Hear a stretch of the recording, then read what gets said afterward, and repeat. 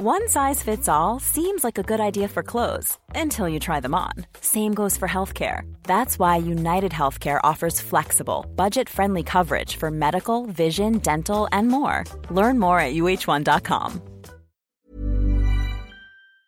It's just about recognising that these kids all have strengths and passionate interests, and if you can identify what these are and help them, strengthen them, it really does help with their self-confidence as well. Currently, 1 in 100 Australians have autism spectrum disorder. Autism is a developmental disorder that affects the individual's communication and socialization skills. It is a spectrum as it affects people differently, so for many on the spectrum, socializing can be a real struggle.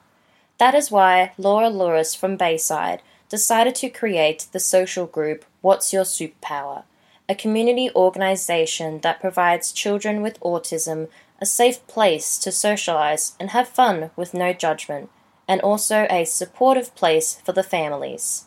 She decided to create this group as her son Clay is on the autism spectrum.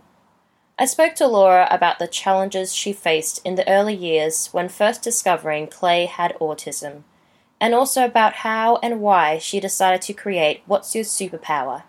This is Laura Lewis. Before you had Clay, did you have any experience or any knowledge about the autism spectrum? No, the only knowledge and experience I had was at high school in grade 11 reading a book called Dibs in Search of Self, and it painted such a bleak picture of autism, and that's all I really had any knowledge of. And Rain Man, the movie. And then when you had Clay, do you remember what your first experiences were when realising and finding out from the doctors that he had autism? Okay, so it was about an 18-month process to get him diagnosed, and the first signs were that he was unable to transition onto solid foods, which was part of sensory processing disorder, which is something many autistic people have. And then from there, we saw an occupational therapist and a paediatrician and went down the diagnostic process. And at the age of 2, he was diagnosed with autism. And I left the paediatrician's office with a piece of paper with the word autism written on it and no resources or advice. How did you research and find out more what actually was autism? Well, we were living in Mackay and away from family, and pretty much when you Googled it, Autism Queensland was the body that came up as the support in the state. And at that stage, although they're now around the state everywhere, but then they were only in Brisbane, and all our family were in Brisbane, so we decided that we would move back to Brisbane to have better access to support and family support. And then when you came to Brisbane, did you find there was a lot of support for you? We'll have nothing to compare it to. You know, I think we appreciated the support we received. Clay started attending a playgroup at Autism Queensland and then eventually did 12 months of early intervention, which is a program I think they still run now. And he was able to attend an SEDU, which is Special Education Development Unit, now currently known as an ECDP, Early Childhood Development Program. And that's before school age that you attend that. And it's just a general form of intervention and also opportunity to socialise with peers. And I really loved the SEDU. Mm-hmm. Yes. And then for those that do not know, what exactly is the autism spectrum and what is the biggest misconception that you've realised over the past 14 years that you've come to realise from that? So the autism spectrum means that people will be very, very different. You'll have, unfortunately, there is labels used as well, and it can get political. Some people are very anti the labels and saying high functioning and low functioning. But basically what it means is autistic people all have certain challenges and barriers they need to overcome, and they all need support. Now, what level of support and what level their challenges and barriers are will be distinctly different per person. So you will have a nonverbal person who will be able to communicate. Like nonverbal, just because they don't speak out their mouth doesn't mean they don't communicate. They can hear and understand what you're talking about. If so, you shouldn't be talking about someone in the room just because they can't speak through their mouth. So with Clay, he would be considered high functioning. He was nonverbal, probably up to about the age of 5 or 6. What I've found is that your 2-year-old who has just been diagnosed and who may have extreme anxiety, which then plays out with the way their behaviour is, which is generally very challenging, that 2-year-old is not going to be what your 16-year-old looks like. Mm-hmm. So we've always offered a lovely, stable, stress-free home for our son, and we've found that by managing his anxieties, we manage his behaviour. And what were some of the biggest struggles that you've experienced since when Clay started school? Yeah, so at prep it was pretty good. In fact, primary school mostly was a very lovely experience for Clay. But every year, the older he got, the gap between his social skills and the social skills of his peers widened. Mm-hmm. And although I don't think it was really much of an issue for Clay, I saw him not getting invited to birthday parties and not being included in organised social events outside of the school, and that meant that also us as parents were isolated and excluded as well. And so it was a pretty lonely time, and you know, even now with him in high school, it is also very lonely, and you do feel quite isolated as parents. Mm-hmm. And then how did the school cope with Clay? Were they very assisting with him, or how was that? Primary school was great. It didn't prepare us for high school, though. Yeah. So, I mean, primary school and high school are very different. So with primary school, it's an open door policy. Parents can walk into classrooms and there's only one teacher, or you can walk into the unit where your child may access as well.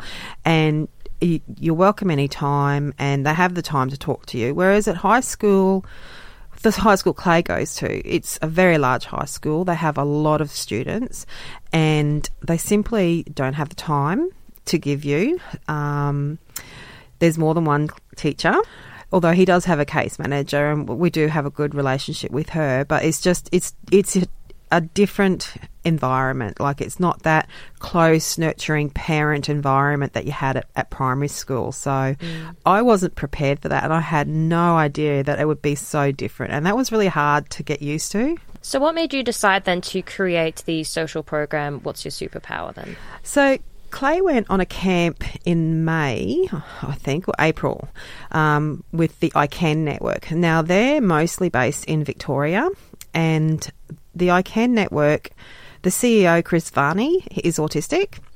And I believe, if not all, the majority of staff are autistic. And I just love that. I love that. They're Clay's peers and they're his role models. So I'm not autistic, and while I'm his parent and I love him dearly, I don't actually understand what being autistic feels like. Mm-hmm. So I've always spent time trying to follow autistic adults who self-advocate on Facebook. Mm-hmm. Jeanette Purkis is one. Jeanette is a great self-advocate.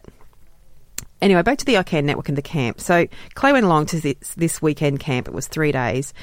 And all of a sudden he realised that there are kids out there who are autistic like him, and they are really, really cool like him.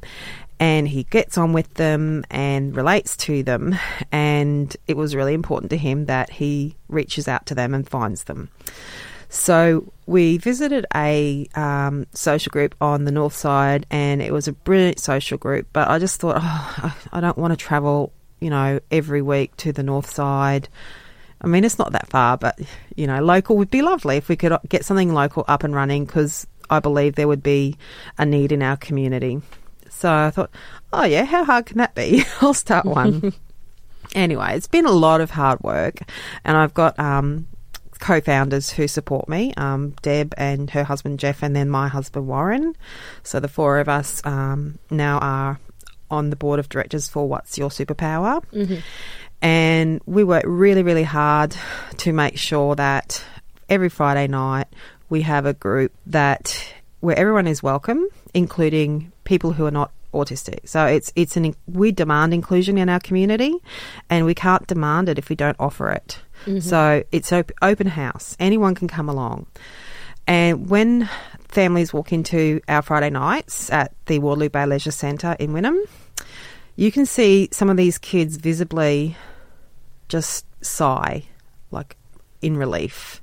And it's a community where anything goes, and the rules are kindness. You just have to be kind and accepting.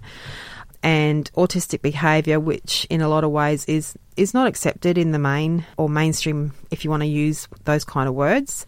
Things like stimming. Now, stimming is a repetitive behaviour like arm flapping or fidgeting.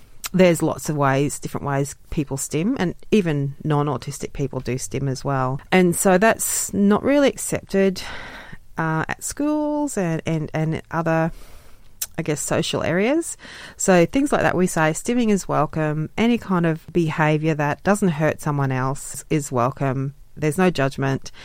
And we suddenly realised after the first night that because it's a family environment, siblings were connecting with other siblings, and they were suddenly realising they were talking to people who understood what their lives looked like because they were living that life. And families and parents were also sitting down with each other and just having a really lovely conversation about maybe sharing ideas, advice. The NDIS is a very big hot topic at the moment for a lot of parents, or talking about something other than autism, because it's really good to not talk about it as well. Mm-hmm. Yeah. So it's a holistic support group. How did you come up with the name What's Superpower? What is the meaning behind that name? Okay, now, not all autistic people have a superpower. I can assure you that many autistic people are pretty ordinary people. I chose What's Your Superpower mostly because one of our goals is to make autism cool. And so, like, we're starting to get some merchandise done and shirts and stuff printed up. And so, like, for my son, for instance, he likes to play a car racing game online, and it's called iRacing. So we got a T-shirt printed up saying, "I burn rubber iRacing. What's your superpower?" So it's not necessarily that it's a really significant superpower that's going to change the world or can, turn invisible or, that kind of thing. It's just about recognising that these kids all have strengths and passionate interests, and if you can identify what these are and help them strengthen them, it really does help with their self-confidence as well. And you spoke earlier about how when Clay was in school, you also yourself felt a bit excluded from, being in the social groups with the parents. Yeah. How is it then now for parents, now with What's Your Superpower, they come to this weekly event? How does it feel for all the parents to also come together and as well feel included because they can discuss autism openly with no judgment? It feels great. And a couple of the families who come along are reasonably new to the area as well. So it's been a really good way for them to establish a network of friends. And what we're starting to see, like in the school holidays gone, we saw some members, because we've got a closed group on Facebook. So we saw a little bit of chit-chat about a couple of members suggesting getting together and going and doing some school holiday activities. I can't remember because my kids are older and not interested in that kind of activity, but they were for younger kids. And I just thought, this is awesome that, these people who 4 months ago didn't know each other are now actually organising events in the school holidays, because I know for my own children that school holidays are pretty, we always do stuff, but it's always just the three of us. It's, very, very rare that it's never. We never would hang out with other people. Mm-hmm. So, just to know that socialising is starting to happen outside of the group is just it's great to know it's happening. Thank you so much for listening to my interview with the amazing Laura Lewis. Make sure you visit the Facebook page, What's Your Superpower Social Group, for more information on the community organisation. This podcast was produced and hosted by myself, Demi Lynch. Make sure you follow the Nasty Woman Club on Facebook and Instagram. and subscribe to the podcast on Spotify or iTunes.